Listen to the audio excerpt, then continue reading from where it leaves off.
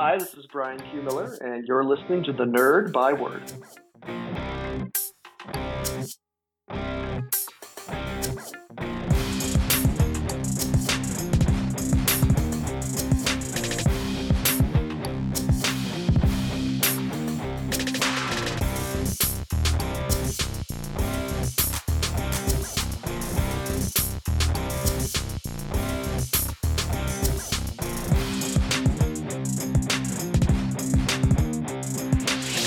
Ladies and gentlemen, we're back from outer space.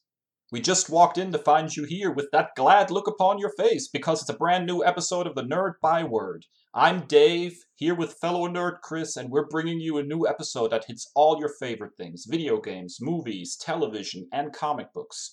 We also have a special guest with us today. He's written for television series like Smallville and Sleepy Hollow and Shadowhunters, writer Bryan Q. Miller.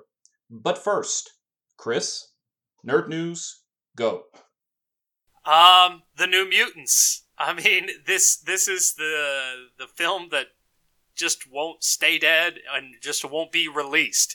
But at Comic-Con at Home panel, they had the cast reveal like extended footage and like the first scene of the film, and it was amazing. It was incredible. If you haven't seen it, go check it out.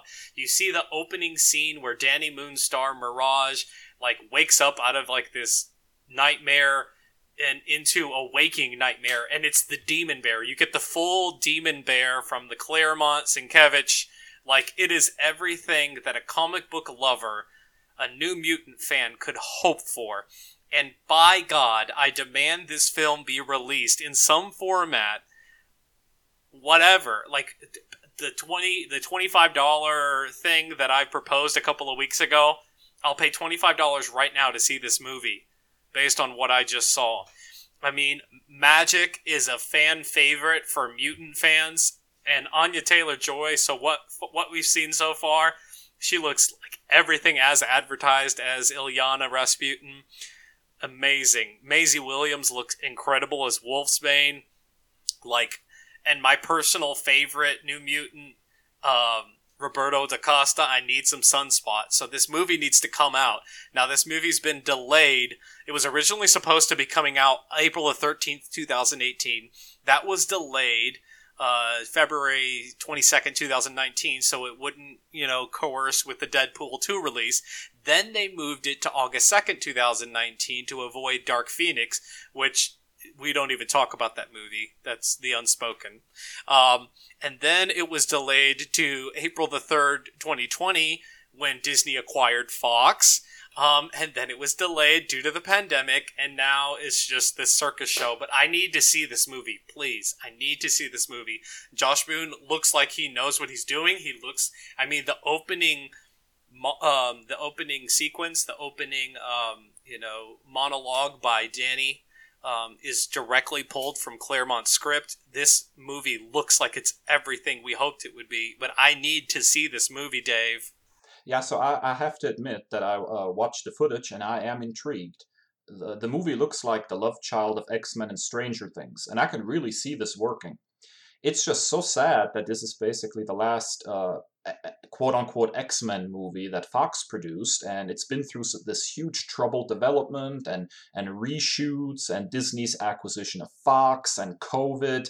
Like, it's this never-ending barrage on this poor movie. It's an underdog at this point, and I want to like it. I hope I will. It's definitely the underdog right now. But I'm cautiously optimistic based on the footage I've seen that this could be something really special. Yeah, I'm just like, it's funny that you recommended that Nightmare on Elm Street, documentary, and I talked about what a chicken I was when it comes to horror movies, but there's definite like horror vibes in this film, and maybe this is the thing that helps me cross over, because I love New Mutants. I love all mutants of all ages. And whether they're new or old, I love mutants. Fans of our show know that very well. So if this gets me to cross over into the horror genre by bringing it here, maybe that's a good thing. But I really just hope that this gets released. Now, I just looked, and it looks like there's something contractual where it cannot be released digitally first. So that doesn't exactly fill me with hope, but I really want to see this movie. But yeah, speaking of COVID, Dave, something you're sharing with us has similar lineups there too. What you got? Yeah, so Kotaku reported on August 1st that video on social media appeared to show Call of Duty Modern Warfare players gathering in person during an amateur tournament, American Gaming Network's Indianapolis Open, despite the event officially being moved online due to concerns over COVID-19. AGN Indy was supposed to be the first American LAN tournament hosted during the coronavirus pandemic. Players were supposed to have worn face masks. Organizers said the event would conduct temperature checks, and sign up even included a COVID-19 liability release waiver. And then the night before the tournament, AGN announced that it would just be online only instead. The wrinkle in this story is that the day of the event, video started circulating on Reddit and Twitter, supposedly showing tournament participants gathering to play matches in person. Now, at the time of this recording, this seems to be still kind of be a developing story, and I'm sure there's plenty of gaming reporters looking into this right now to find out exactly what happened. But I just wanted to say, as sort of a thing with this story, there's a reason we sign off each episode with "Stay well and stay nerdy." In these trying times, it's important we take care of ourselves and each other. COVID-19 is really no laughing matter. More than 150,000 people have died of the virus. And so my fondest wish for the nerd community right now is that we continue to enjoy our nerdy passions in a safe way, both for ourselves and for others. Kris, what are your thoughts? Yeah, this blew me away. I couldn't believe it when I read it. There's a lot of irony going on here. Most of the time when you think of someone playing Call of Duty, they're online and they're alone in their own home, or maybe they have a friend over or something.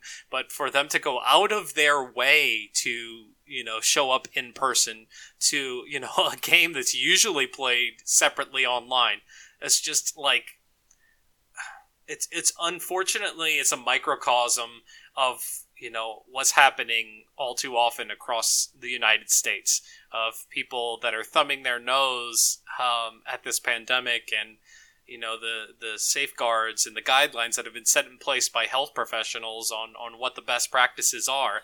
I read a report a couple of weeks ago that if everyone were to wear masks, COVID could be projected to be under control in 4 to 8 weeks. We're well past that amount of time that we've been in quarantine simply because people refuse to follow those guidelines. So, I mean, it's not... I don't think it's something ridiculous to say, and I feel like this is... the biggest problem is selfishness. And people care about what they want and what they want to do. I want to play Call of Duty. And I want to do this, and I want to show up to this tournament. I signed up for it. I paid for it, and to hell with everybody else's feelings and health.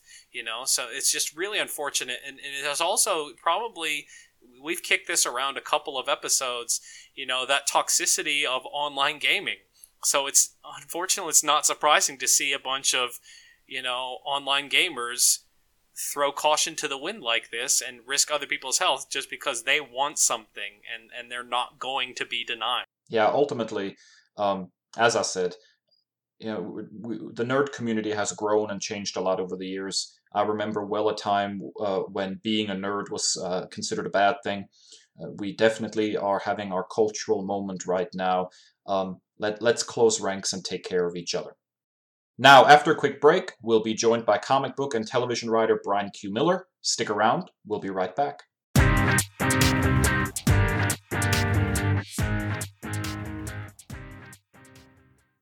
And we're back. Today's Byword Big Talk features special guest Bryan Q. Miller. He's written for television series such as Smallville, Arrow, Flash, Sleepy Hollow, and Shadowhunters. He also had a memorable run at DC Comics where he wrote Smallville Season 11 and Batgirl. Bryan, thank you so much for being with us today. Thank you. Thank you for having me, guys. So as comic book fans, we're all about a good origin story. So we were wondering, what first got you interested in writing? I mean, I didn't have comics really as a go-to when I was growing up. Like I had maybe one or two. I was tweeting with somebody about it, I think a couple weeks ago or last week. There was a big Hulk Batman like special that was like a large format special where they both fought the Joker. Like that was, I think, probably the only comic I had for a very long time. And then I must have at some point had the Superman. There was a large format Superman Spider-Man of the same style, and I assume through the same contractual crossover thing. But that was kind of all I had, like aside from Super Friends and stuff that was on TV. So as the writing bug kind of got me in high school and college, and I was working on prose and eventually got into TV. I found my way. Well, gosh, even before that, comics really having them at the ready. I worked at a bookstore for almost 5 years when we moved to LA. And on my lunch breaks, we had a spinner rack. So I would just sit down with the spinner rack and be like, what are these things they call comic books? And so just read a bunch of stuff. Like I want to say, gosh, what was it? New Frontier had just come out. And so that's like my go-to. That's so solid. But also like at the same time, it was Infinite Crisis, I think was the big event on the DC side. And I think maybe Ultimate Spider-Man was rolling out, or Ultimate Fantastic Four. I think it might have been Ultimate Fantastic Four.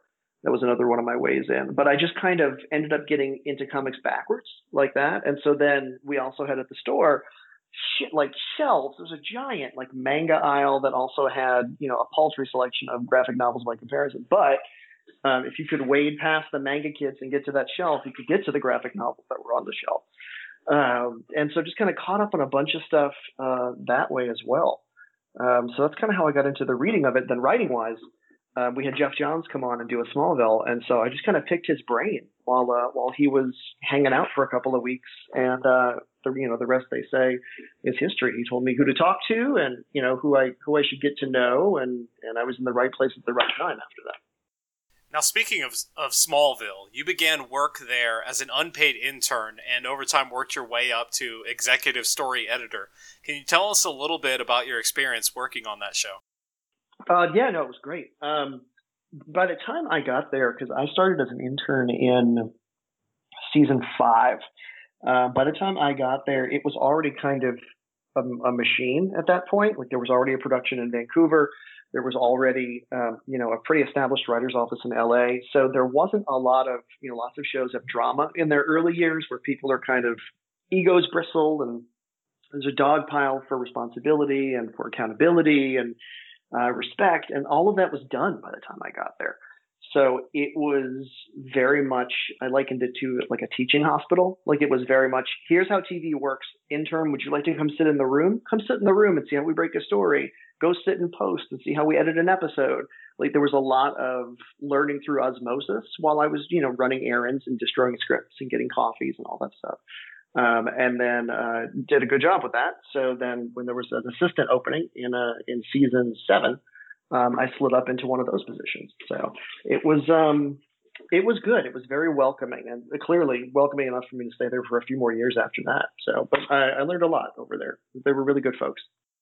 Now, Smallville famously had the no tights, no flights rule. Since then, you've written episodes for both Arrow and Flash. What do you feel has been sort of the biggest change in the superhero television landscape since Smallville? Marvel?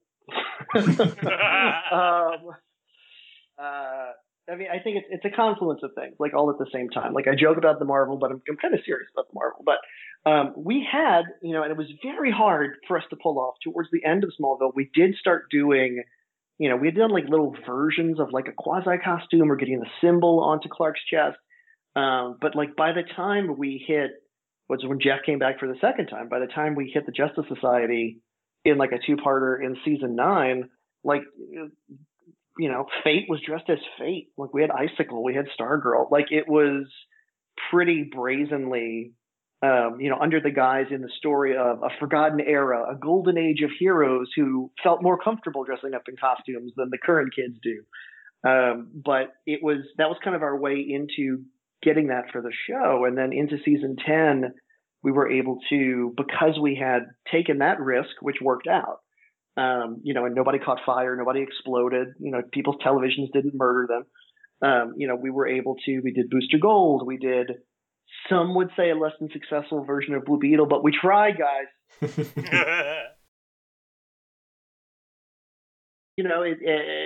Versions, of probably more successful than Deadshot, but we at least tried. And so I think it plus kind of the Marvel template of embracing what hero media is, and that kind of corner of the genre, I think kind of paved the way for shows like Arrow and then Flash to kind of pick it up and run with it. Ironically, with those shows too, over in that sphere.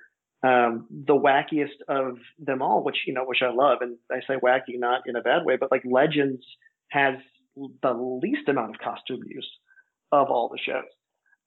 So it's just interesting to see that the more grounded stories now happen over kind of in that DCEU TV universe where the costumes are involved, and the least grounded of the stories now happen on a time traveling spaceship where nobody wears costumes really. And then when they do, it kind of seems really out of place. Like when Nate suddenly turns metal, you're like, wait, oh, that's right, you do that. That's weird. Okay. But it's, I think it's interesting. It certainly makes for more dynamic TV. I think, everybody's worried about it looking like Power Rangers, I think, to an extent, whenever it happens.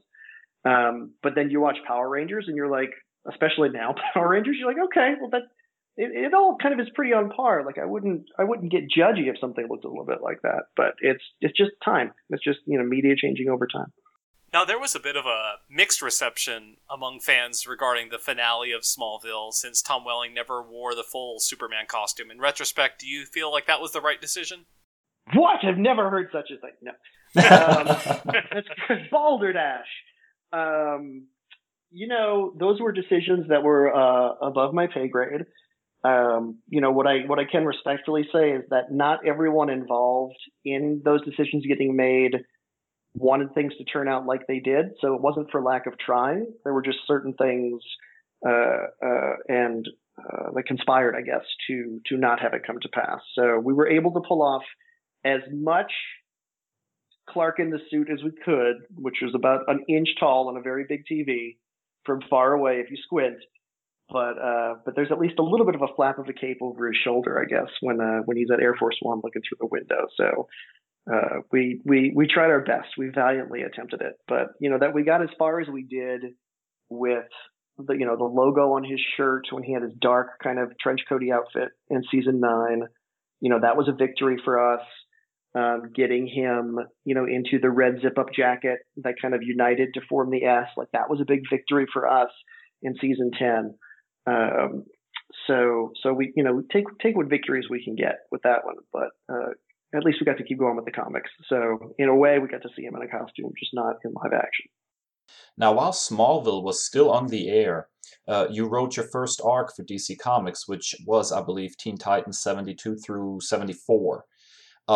The Teen Titans themselves are incredibly beloved property and have, had multiple incarnations, a cartoon that was highly successful, the current DC Universe show. What was that experience like, jumping into really a book that's had been running for a long time and getting to put your stamp on it? It was terrifying. It was absolutely terrifying. Jeff had suggested that he gave me some names, just people to get to know, and then he was like, what you should do is, talk to these guys. I forget, it was, oh my God, whose names? It was Dan DiDio, and then, oh my God, I'm blanking on the other name, but, go to the con and just meet them after one of the panels. And so I was like, you mean the New York con that's in like 5 days? And he was like, yeah, you should go totally check them out. And I'm like, we're in LA.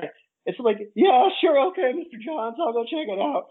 And so I put on my big boy pants and just blind leap of faith, just on a dime, went out to New York and, was fortunate enough to be able to get a badge because of some Warner Brothers connections. and did exactly what he suggested and stayed and met some folks. And they were, I assume, impressed that I came all the way out on a dime to say hello and said, let's talk about some stuff next week. And so, gosh, who was it? Brian Cunningham, I think, was my editor on that run. We talked a couple weeks after that, and I just kind of stepped into it. But yeah, it was not knowing, especially because comics have that delay between, when you're writing and when it comes out, because it takes an incredibly long time to make a comic book, with just all the different phases. So I forget where they were, but the roster of Titans they handed me to play with in my arc was not who was currently on the shelf. So it's like, oh God, what's happening? What's coming? But it was, doing the best to make a self-contained story. There was some shifting sand stuff because I think Robin was going to be leaving the team. So I didn't have access to Robin, but was supposed to tie back up with him at some point. But while I was doing my 3 issues, they changed what was going to be happening with Robin. So then some others, like it was a lot of that kind of stuff in just trying to coordinate with some of the other, I guess, Young Justice and Younger Gotham titles at the time. But it was a blast. It was, I killed somebody in it. I'm sad that's kind of what was advertised, because I think the cover for my final issue was like, one will die. I'm like, oh, well, that's not what it's about, guys. It's not like, I'm not approaching it as like a snub thing. It was just, there was a heroic sacrifice, and that was on purpose. But yeah, and a comic script too is, they're their own creature. Like I asked Cunningham at DC, I was like, so do you have, some that I can look at? Cause like I know prose and I know how to write TV stuff, but what does a comic script look like? And it's basically just write it however you want. We'll figure it out. I'm like, oh, okay, sure. Okay. So I went online. I think I found some of, I don't remember if Dwayne McDuffie was alive, if he had passed away at the time, but he had a repository, which I think is still online, of just comic scripts from different writers, like a database, like an archive. And so I kind of took bits and pieces from a few different ones that I read and just kind of came up with my own, comic style that I would refine as I went. I'm doing more and more comics, but that's kind of how all that got started. Now, every week we have nerd-commendations where we take a comic book that we're reading or a video game that we've been playing, and we recommend it to our audience. And our first ever episode was Dave recommending your Stephanie Brown Batgirl. So Teen Titans led directly into that Batgirl starring Stephanie Brown, who had previously been a supporting character in Robin and Batman as the spoiler. So Dave is a huge fan. We don't have to advertise this for him anymore. But what to you is the appeal of that character? Well, thanks, Dave. It's nice to know that Dave is a big fan. No, I kid.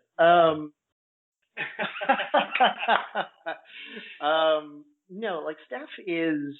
I think we just had a Comic-Con at home, a Batgirls panel with me and a few other writers from different Batgirl properties on it.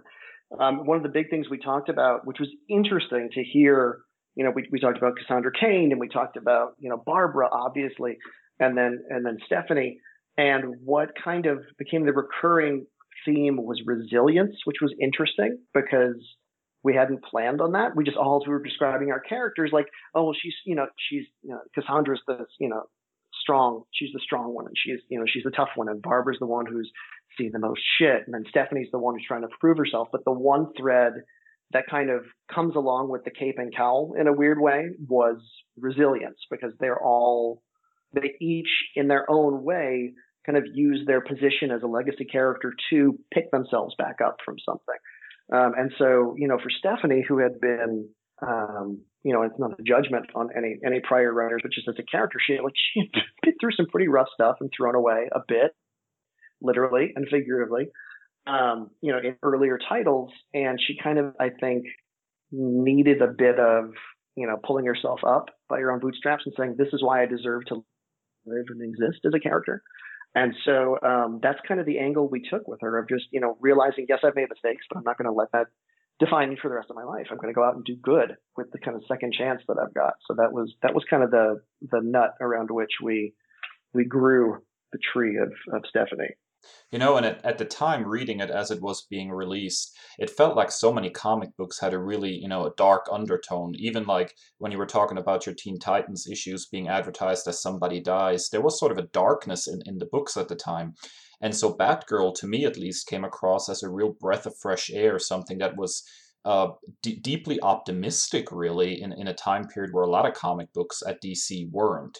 So that was in large part the appeal to me at the time. Well, I think with that too, like there are a lot of, and it's not. I think it's just part of the climate. It's not that saying like our Batgirl run paved the way for this, but it's interesting from that point. And Sterling Gates' run on Supergirl similarly, not the exact same tone as our Batgirl run. She was a little burdened with some other baggage, but when you look at Kamala Khan coming up after that over in Miss Marvel, and Squirrel Girl, and then over on the DC side, eventually coming back around to Batgirl and Burnside. Like there, I think the Stephanie that we were doing would probably be more at home set against the current comics environment than she was when we were trying to make fetch happen back then. Yeah, I can totally see that. Now, the central relationship of your Batgirl run was really between Stephanie and previous Batgirl Barbara Gordon, who at the time was still in a wheelchair and operating as Oracle, which is a very popular incarnation of that character. But since then, Barbara has returned to the Batgirl role herself. As a writer, which incarnation of the character do you feel works best? Barbara as Oracle or Barbara as Batgirl?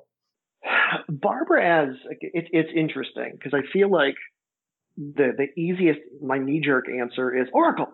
But I think it's not mutually exclusive to how she functioned as Oracle. Like I think in a legacy character kind of way, Barbara in a mentor position, kind of using her knowledge and her experience, whether that is from the viewpoint of, she now is in a wheelchair because of the Killing Joke, or even if she were not, but using kind of her worldliness and what she learned to imbue, the next generation of Batgirl, I think would be an ideal use for her. Not just because I wrote her as a mentor figure, but she took to it very well. I mean, even like with the birds, when she pulled Birds of Prey together before that, Oracle sees all and helps with all, but even with her resilience aside, there's something very nice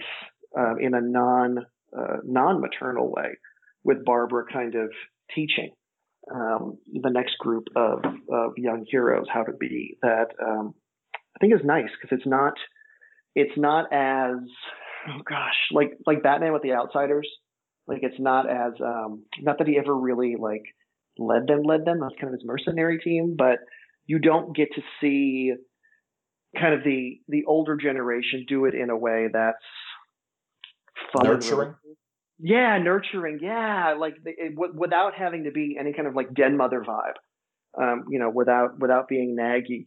Kind of that big sister vibe, I think, is different and not something we see enough of. Like I imagine something similar might occur if Wonder Woman were to shepherd like a younger team at some point. Like if Wonder Woman were the mentor to Young Justice or something, there would be something instructive yet nurturing about that as well. Now, your run on Batgirl ended after 24 issues in the lead up to DC's New 52 reboot. What were your feelings regarding having to say goodbye to the character and the notion of that reboot? Not great. But here's what I will say. Unlike many other people who were writing on books at the time, I at least got a heads up. So I had at least 2 issues to kind of start rewiring the machine to build towards an end that I would be happy with and hopefully fans would be happy with. A lot of people were just like, thanks for playing. And that was it. And they were done. So I at least got to give Steph kind of the goodbye sentiment I wanted her to have on the way out the door. But, of course you're super into it. I was devastated. There's not a day that goes by that I don't think about writing that character. It's literally something I think about every day. You know, it was interesting. That last issue, it really packed quite a punch, uh, because there was so much there on the page, like those glimpses of a possible future. It almost felt like you were kind of laying out your look. This is what you're missing out on, or something. What? No, what? But it was a love letter to all the adventures she could have had and still may have had, because again, at the time, I didn't know what was coming next because I wasn't involved in New 52. I wasn't involved in the reboot. So because I wasn't already on the inside, I wasn't writing the book anymore. They weren't going to tell me, because I kept like, do I need to do this? Do I have to get her out of the cowl? Do I have to get her into the cowl? Like, do I have to move Barbara to something? Like, and there were no answers that would come my way. I don't know if they knew or they didn't know at that point, but it was one of those things where in lieu of having directive on how to line things up, I just went ahead and wrapped it up how I wanted it to be wrapped up for her. Now, while the New 52 was altering and reinterpreting Superman, in some cases in pretty radical ways, for example with Grant Morrison's run, you were writing Smallville Season 11, and that book felt in a lot of ways like classic Superman. How did that whole situation come about, and what were your goals with that series? Trying to think how it came about. I feel like it was one of those things in passing, like just with an editor. It might have been with Jeff. It might have been with an editor in passing, because Batgirl was winding down, and I know it was during the kind of the last days of Smallville, at least on the writing side, when in passing I had mentioned to someone, I'm like, you know what we should do? Like, they're making that Buffy comic. Like, we keep this going. Like, we should make a Smallville comic. And then I heard nothing for like 7 months. And then got a sudden, email from DC Digital that was like, hey, so we were thinking. I'm like, well, holy shit, me too. And so it kind of, kismet kind of worked out that way. But goal-wise was just to, kind of fill in the blank for the show, because there's that time jump at the very end of the finale where, you're 7 years later, and then he's been Superman for a bit. And kind of the exciting thing from working on the show was, how does he handle that first year? What's his year one story as that Superman? And so that was kind of the allure for me, not just getting to keep playing in that sandbox, but also getting to do stuff and bring in characters that we never could have done on the show. We got to do Batman, Wonder Woman, and Green Lantern. We got to have all that fun that never in a million years could we have worked, into the show for budget reasons, for permission reasons, for any of that. So it was also a chance to, I got to write a Batman story. I got to write a Green Lantern story. I got to write, an Olympian Wonder Woman story. It was a very fun way to get to play with some different toys in the DC box as well. Now, Stephanie Brown fans are notoriously passionate about the character. Just a peek behind the scenes. So Dave texted me today. He said, I've got an idea for an episode. We give each other assignments. Go figure, 2 teachers are going to give each other assignments. We're going to give each other assigned like comic book runs that the other one has to read, and then we'll talk about it for an episode. I was like, it's great. He's like, I already have your assignment. It's Stephanie Brown Batgirl. So yeah, so Stephanie Brown fans are passionate. There was quite a bit of rumbling in that fandom when DC announced that you would be including her as Batman's partner Nightwing in the Smallville comics. But by the time the book hit print, Nightwing was Barbara Gordon. So what happened with that? I was told that she couldn't be Steph. So that really was the beginning and the end of it. There was just a lunch with an editor who said, this comes from above. It has to be Barbara. It can't be Stephanie. I was like, as Nightwing? It has to be Barbara as Nightwing? And they were like, look, it has to be. It can't be Stephanie. So I was like, okay, well, it could be somebody else. Like, maybe we could make somebody up. I'm like, no, like, I'd rather it just be Barbara, and then we can do that as a nod to, Dick Grayson. And eventually in the comics, we got her around to, mentioning Dick Grayson as someone she was dating. So in a weird way, he can inherit Nightwing from her. But yeah, it was, not much of a scramble on my end. I wasn't too far in. I think coloring was done on a few issues, and so they had to make some changes to her hair. And I think we changed the color of her costume a tiny bit. I think a cover made its way out for solicits that had blonde hair on Nightwing. I think so that I think caused some of that some of the rumbling that you mentioned. But yeah, it didn't change too much. It was a chance to like the silver lining for me on that was it was a chance to do a spin on Barbara being a little more young and enthusiastic and accepted as Batgirl, kind of as Batman's first partner, like instead of having a Robin precede her. So I think for me it was interesting once I got over, my mourning period for not being able to have Steph proper, but kind of just getting into that version of Barbara Gordon was interesting for me. Yeah, I remember reading the book at the time it was released and thinking, well, this reads a lot like Steph, that young can-do attitude. Yeah. So, now since the end of Smallville season 11 at DC, most of your work has been really on television screens and not in comics. Was that a conscious decision on your part? And if given the chance, would you be interested in returning to comics? I would always love to do more comics. I mean, I think it's a what do you call it? A cost-benefit analysis kind of thing. It takes, it's not like TV doesn't take a village, but it takes a lot of time to write comics. Like I'd liken it to, the closest thing I could liken it to, honestly, is doing animation right now, which I'm doing some work on. And just the amount of time it takes between, when you write it versus, when you get to see anything versus when it comes out. And, I've been very fortunate to kind of towards the end of the comic stuff. I did I did my own Kickstarter. I did a graphic novel with that, which was a tremendous amount of work. And my first child had just been born. And so kind of that burned me out a little bit on comics. And then I did, what is it? I'm looking at the poster right now. Space Mountain for Disney Press.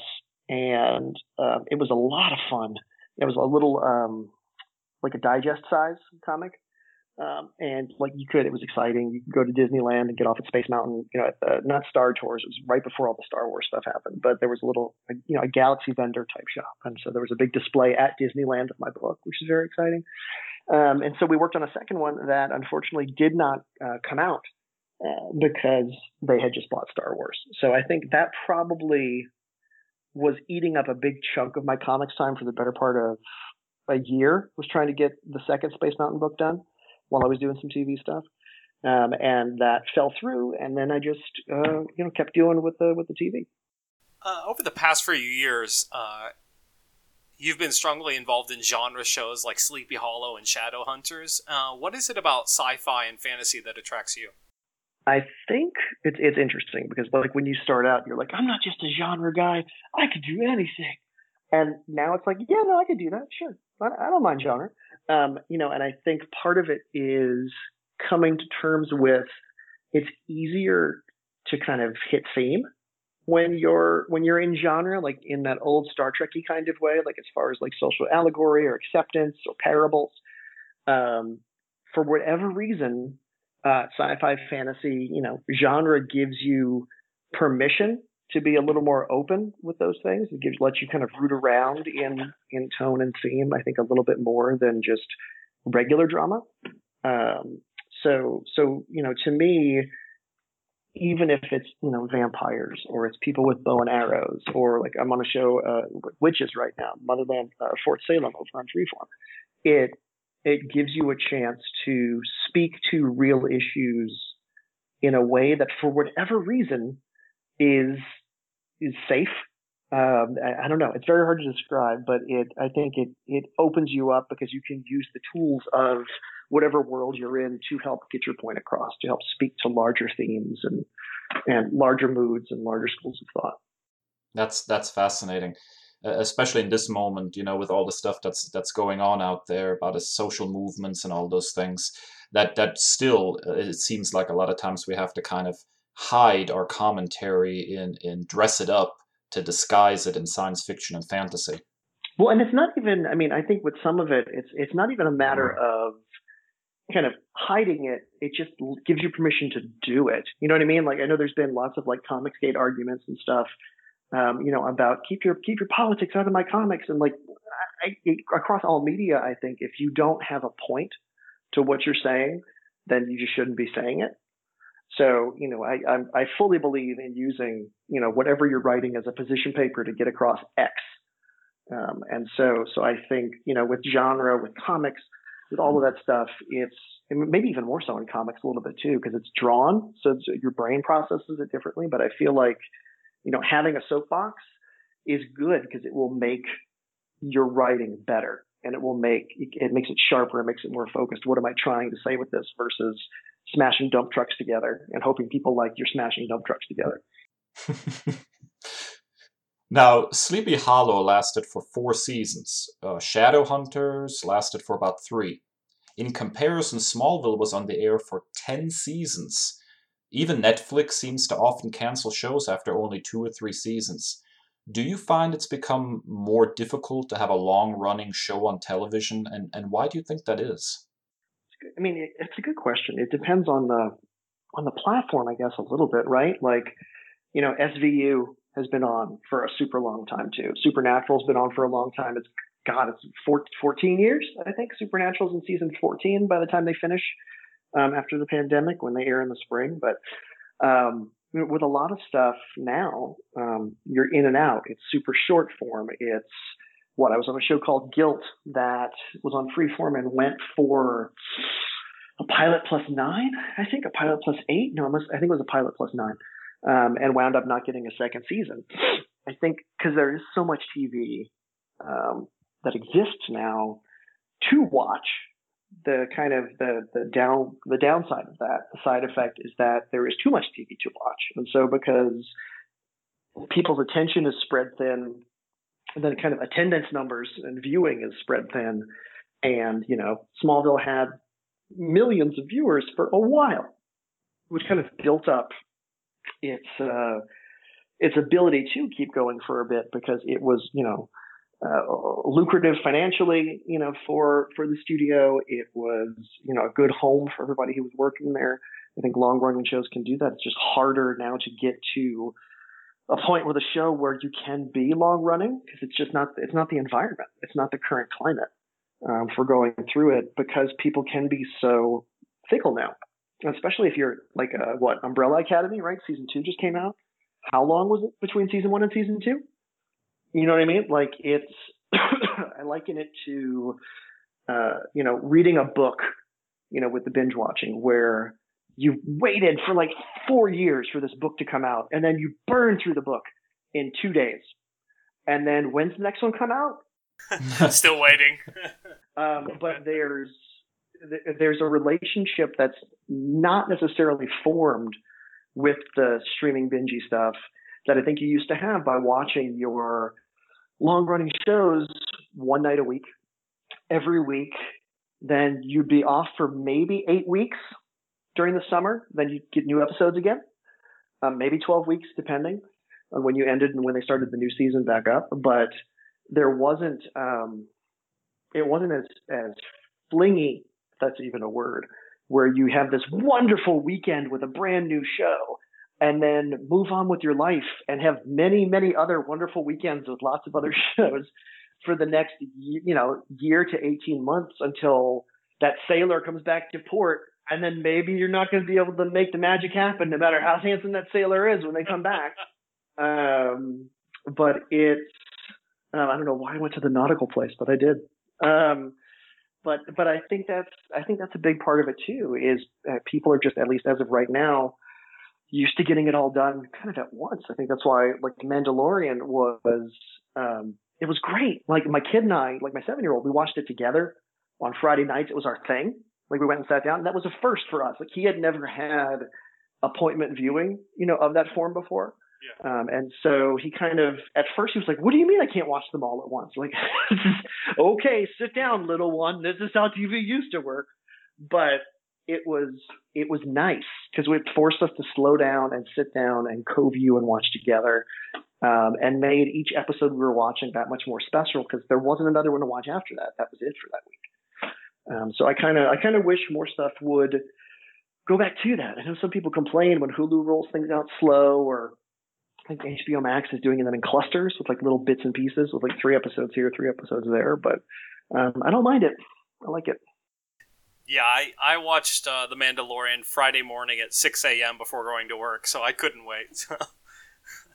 But now we understand that you probably can't say much about this, but we noticed that you were named story editor for the new He-Man and the Masters of the Universe cartoon coming to Netflix. Is there anything that you can tell us, anything you can tease about the show and how you got involved? No, unfortunately, because I have to be that NDA guy, but because animation takes so long and we are so far out. But what I can say is it looks amazing, and it's another one of those co-viewing things, which I'm excited about. Like, there is definitely a very big tonal difference between the Kevin Smith continuation of the old cartoon, which is, there are 2 He-Man cartoons on Netflix right now. There's the Kevin Smith show, and then there's mine, which is not the Kevin Smith show. But there is mine and ours. I mean, there's so many great people involved and so many great voices, and we just got another new great voice that I can't talk about yet. But talk to me after the first of the year, then maybe we'll finally be talking about this out loud. But let's come back around to it. Yeah, we'll have you back on the show then. How does that sound? That sounds fantastic. Let's come back around to it when they finally allow me to speak of it. So what's next for you? Any other projects besides He-Man that you've got cooking up right now that you can tease for our fans? I mean, we're still going strong with the He-Man stuff, and we've got a bunch of people helping with that. And then on the second season of Motherland, Fort Salem, show about the military witches on Freeform, and season 2 was picked up, but I have no idea when. I mean, who knows when anything's going to shoot at this point? But we're pretty far in getting season 2 put together for everybody. So that's what's cooking right now. My wife is a massive fan of that show, so I've got good news for her when I stop recording. Nice. Yeah, no, it's not a secret. It came. I think they released that news kind of right after the pandemic hit. I think they said they were picking it up for season 2. But it's fun, man. It's a wild world. It's guy Elliot Lawrence, who created the show. He did a great job of just this massive sandbox of stuff to play with. That, again, like we talked about with the social commentary, like there's a lot of room in there, especially with current events, with witches and people who don't have powers, and civilians, and a woman's place in the military, but it's flipped, and it's an AU where predominantly women are the military, so it's a man's place in the military. Like, there's a lot of interesting ways to vector in on social commentary with this one, so it's fun. Well, there you have it. Bryan, thank you so much for joining us today. This has been an absolutely fascinating discussion. Oh, no, gentlemen, thank you. Thank you so much for having me. It's a pleasure. Sorry we had to reschedule so many times. If you're listening, we had to reschedule a few times. Spoiler alert, but we're here now. So thank you, David and Kris. We're so excited. None of that matters. It happened. Well, I hope your students both appreciate you guys. We are very detail oriented, and we make it happen. So thanks again, Bryan, for your time, and best of luck with all the projects that you're working on, and we can't wait to see what comes in the future. Thank you so much, guys. Thank you very much. All right, next up, after our final break of the episode, we're going to hit you up with some nerd commendations. Stick around.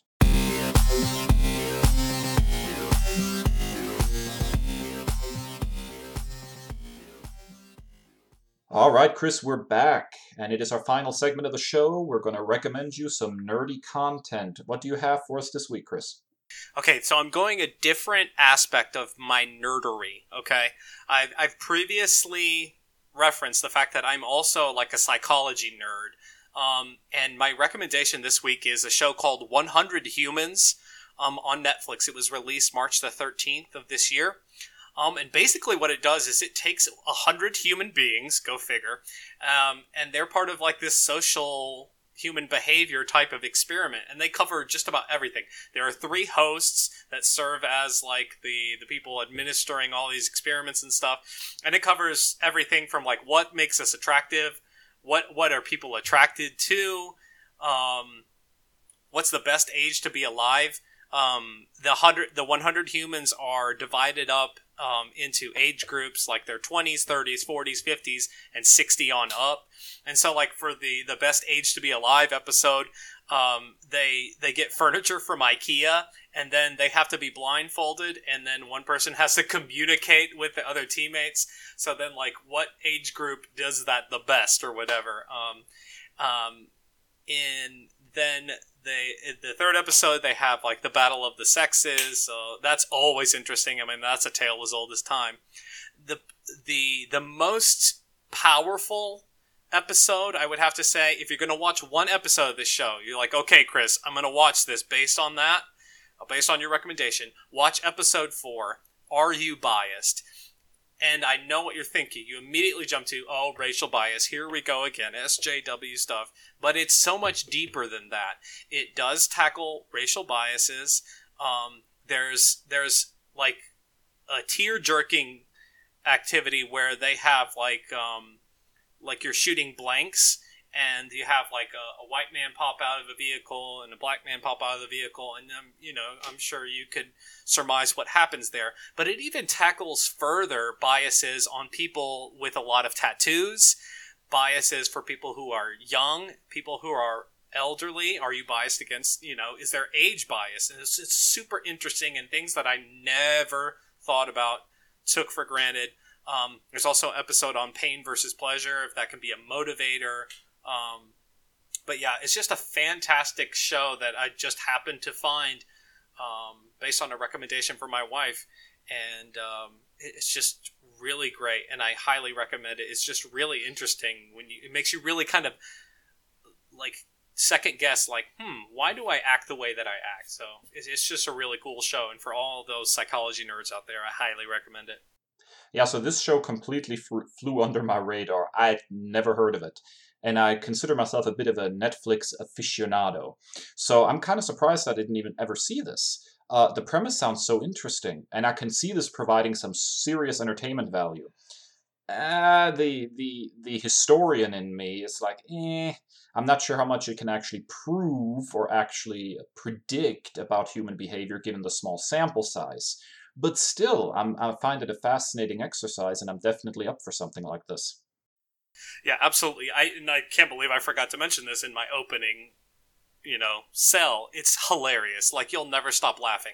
So, like, I would guess, I don't know, I haven't looked at the credits, but I would guess that the 3 hosts of the show are comedians in their own time. So it's incredibly funny. Like, there's cut scenes where they explain, and they actually talk to actual psychologists and professionals as well. So there's some facts behind it. So I understand where you're coming from. We're both fact-minded people. So rest assured there, my friend. Dave, what do you got for us this week? We need to talk video games because my heart is still broken. I've made no secret on this podcast about the fact that Horizon Zero Dawn is probably my favorite video game of the generation. I sunk about 100 hours into this game. I sincerely wish there would have been more. I'm hyped that there will be a sequel, but there's no release date yet, and I am still looking for something to play. So in the meantime, I've been looking at a whole bunch of different games. I've tried several things. Nothing seems to quite scratch the itch of not having Horizon Zero Dawn to play anymore. The game that has come closest so far, though, is a spin-off from the Farcry series called Farcry Primal. It was released in 2016, was developed by Ubisoft Montreal, and published by Ubisoft itself. The game follows the story of Takar, who lives in 10,000 BCE, and rises up from a simple hunter to the leader of his tribe. Missions include gathering tribesmen, protecting villagers, taming wild animals to fight alongside you.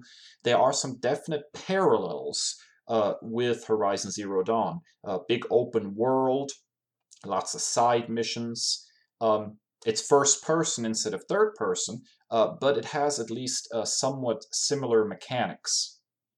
Now, I've only dabbled in the Far Cry series before, and I have been told by several people that a lot of the skill tree and the map itself in Far Cry Primal is basically a rehash of Far Cry 3.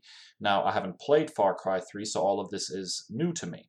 And the setting of this game is absolutely fascinating to me. So I'm really enjoying it so far. It's kind of pulled me in. Now, don't get me wrong, it's nowhere near as good as Horizon Zero Dawn as far as polish and the like, but there's just enough parallels there that I'm going to probably stick with it and see how far I can get in it. Well, I can definitely second your emotional goodbye to a video game, because I'm finishing up I finished up the main story on Red Dead Redemption 2. So now, like, I'm taking 2 weeks. It's been 2 weeks and I still haven't finished the epilogue, so I'm taking my sweet time. Like, I will play for like 20 minutes and I'm like, nope, I can't do it. So then I'll go read comics or I'll watch a show or something. So I got no small list of things that I'm working on right now when it comes to nerdy content.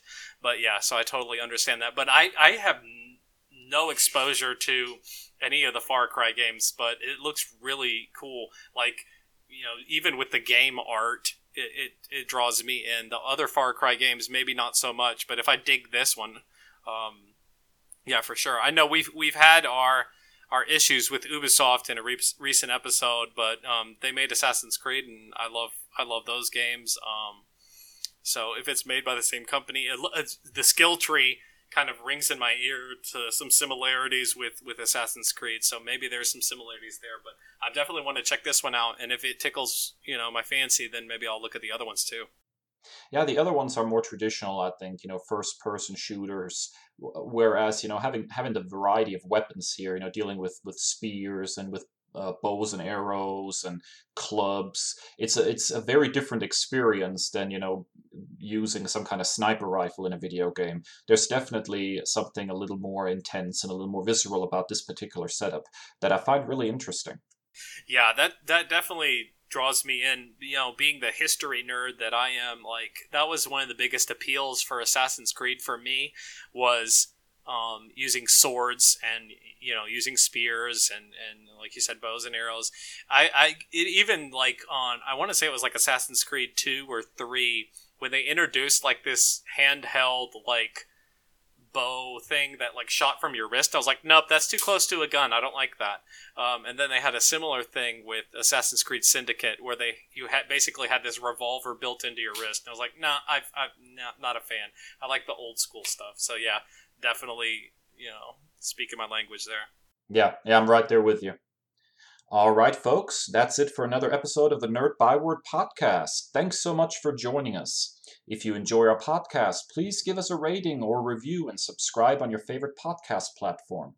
We're available everywhere podcasts can be found. You can also find us on Twitter at nerd-byword or individually at thatnerdchris and at thatnerddave. You can also catch us on Instagram, where we have a fantastic community of comic book loving fans. You can find us at Nerd by Word. You can also find us individually at thatnerddave and at thatnerdchris. Dave is still a baby when it comes to Instagram. I'm trying to nudge him ever so slightly.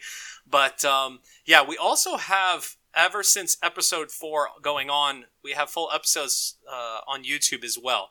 Now, those are just audio, so please don't be disappointed and crushed when you don't see our glorious faces on those posts. But we are on YouTube, so if you're like me, I open YouTube to play music when I'm like washing dishes or cleaning the house. So do that. So go ahead and open YouTube, throw on an episode of the Nerd Byword, and clean house. But thanks so much, guys, for joining us another week. We really appreciate your support. Just stay well and stay nerdy. The Nerd Byword is produced by two nerds, Kris and Dave, to encompass all aspects of the nerd multiverse. The theme music was written by Al Jimenez. Our show art features original art by Ashby Design, as well as public domain comic panels. Find us online at nerdbyword.com, on Twitter at nerdbyword, and send questions and comments to nerdbyword@gmail.com.